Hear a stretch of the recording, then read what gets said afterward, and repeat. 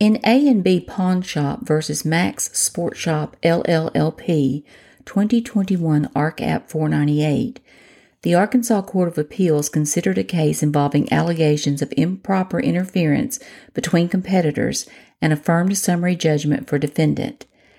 The majority decided the case in reasoning that there was insufficient proof of damages. However, a concurring opinion wrote additionally there was no cause of action because this was permissible business competition. The parties will be referred to by their doing business as names, by which they are commonly known in DeWitt for plaintiff and Stuttgart for defendant. Webb's Sporting Goods filed suit against Max Prairie Wings and reasoned it impermissibly contacted Webb's suppliers and urged them to choose between Max and Webb's, but to not do business with both. In addition, the complaint alleged Max made false statements about Webb's business, referring to it as a pawn shop and having an insufficient ability to set up bows. Other allegations were that there were violations of statutory causes of action for deceptive trade practices or disparate pricing offered in selling on a third party's, Walmart's, website. The complaint has 4 counts: interference with contractual relations or business expectancy, defamation, and violation of the Arkansas Deceptive Trade Practices Act and of the Arkansas Unfair Practices Act. The trial court granted summary judgment and denied a motion to compel discovery, and the appellate court affirmed. Judge Murphy explained, Max has operated a sporting goods store in Stuttgart specializing in duck hunting gear since the 1940s. Webb's began as a pawn shop in DeWitt around 2006 and later began selling sporting goods around 2013. The parties sell many of the same lines of hunting equipment and apparel. Max expressed to its vendors and suppliers its concern and displeasure over potentially losing business to a nearby competitor, and it suggested that the vendors and suppliers not do business with Webb's or risk losing Max as a customer. Webb's also received reports from vendors about these communications. Webb's subsequently filed suit against Max on April 11, 2017, asserting causes of action for tortious interference with a business expectancy, defamation, and violation of the Arkansas Deceptive Trade Practices Act, or ADTPA. Webb's later amended its complaint to assert a cause of action for violation of the Arkansas Unfair Practices Act, or AUPA. In its amended complaint, Webb's identified 3 statements Max made to a manufacturer's representative that it alleged was defamatory. Quote, Webb's is part pawn shop sporting goods with no technician whatsoever, and I don't see how they could set up a customer properly. If you would not set Webb's up as a dealer, I would greatly appreciate and will continue selling and promoting Hoyt's the best I can. You risk damage to your brand due to the simple fact that they don't know archery like we do. If they have an archery tech, he is nowhere near as qualified, nor respected in this industry as our archery department manager, Tech Jody Smith and Tech Jody Price. End of quote. The defendant moved for summary judgment, and plaintiff filed a motion to compel discovery that sought information about Max's alleged posting of a vendor's products on Walmart's website. Plaintiff argued this information was relevant under the Unfair Practices Act. The trial court disagreed, ruling the evidence was neither relevant nor calculated to lead to the discovery of admissible evidence. Following that order, the circuit court granted summary judgment, and both from the bench and in the written order that followed stated simply, there were no genuine issues of material fact and that Max was entitled to a judgment as a matter of law.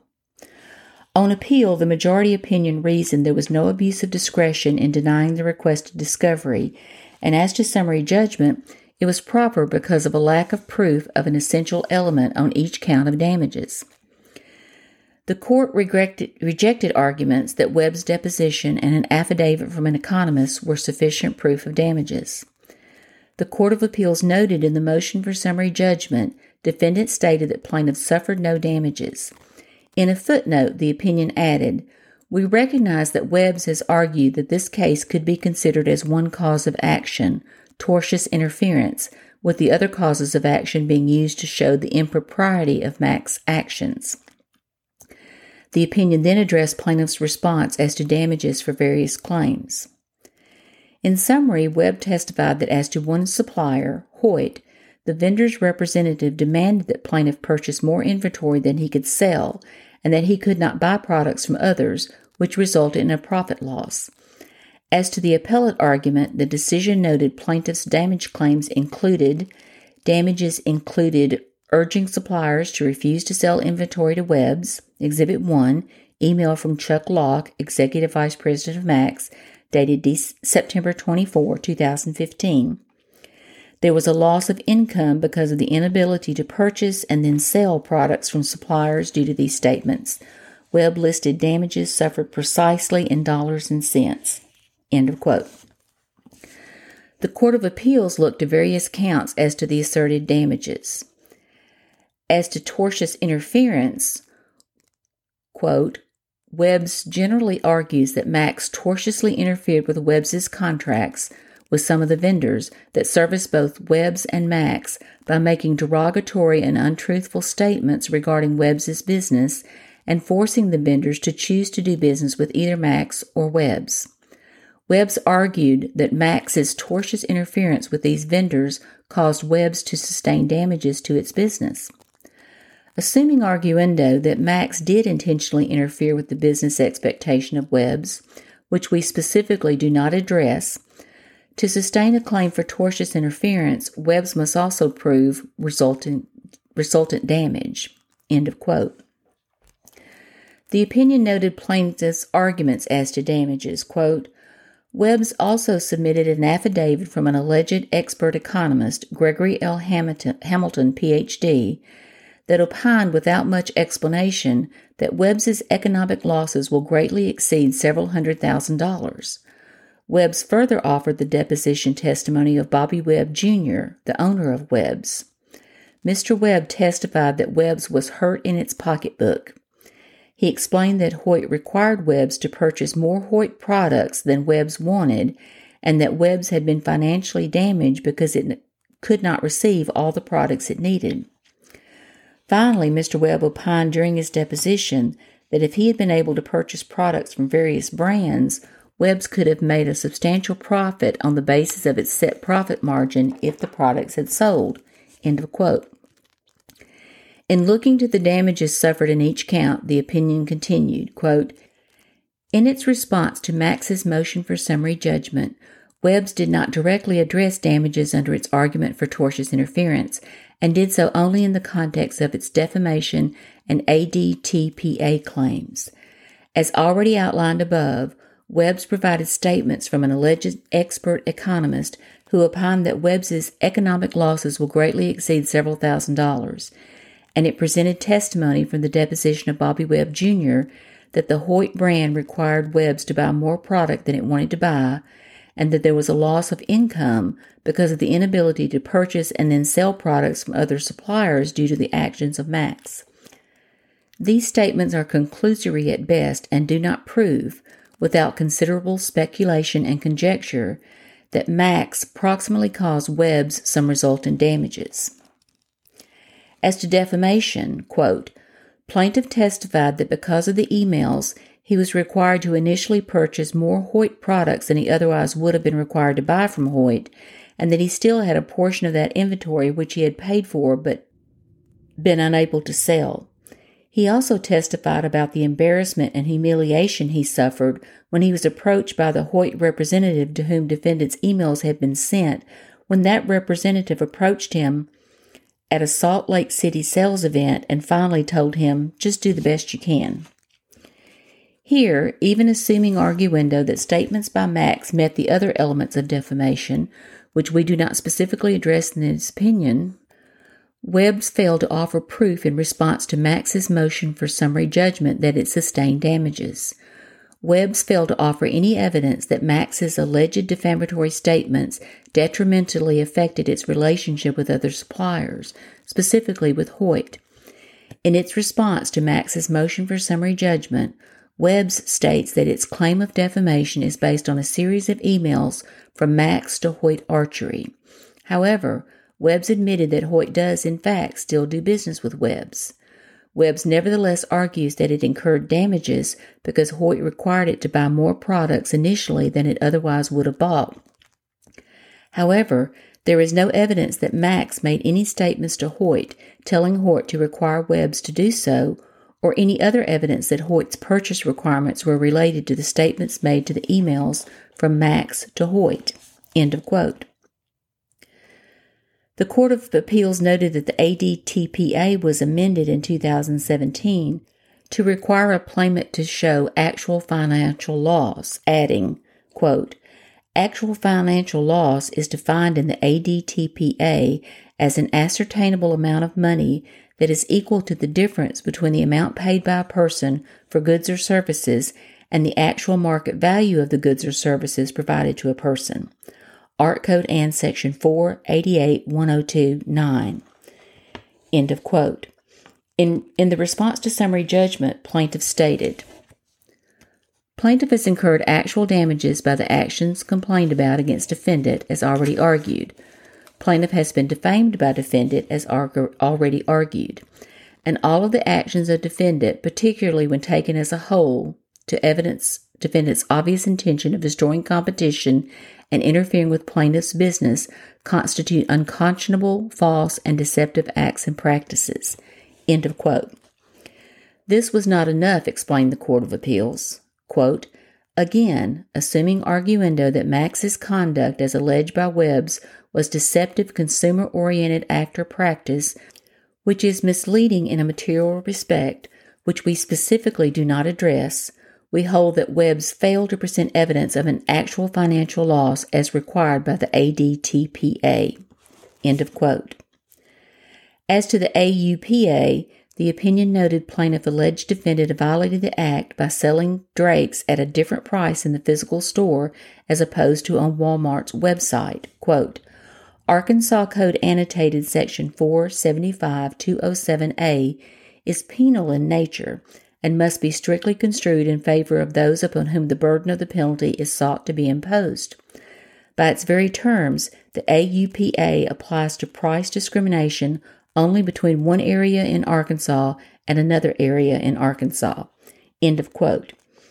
Here, the AUPA claim also failed because of lack of specificity of damages. Quote, the intent of the AUPA is to prevent goods that are unfairly priced below the goods of competitors from temporarily entering the market and forcing the competitor out of business, thus gaining a monopoly within a given locality, after which time the prices may be raised without limit and without competition to the final detriment of the public interest. Webbs fails to establish with enough specificity that Max was selling identical items at different prices with a focus on the location of the purchaser and with the intent to injure competition.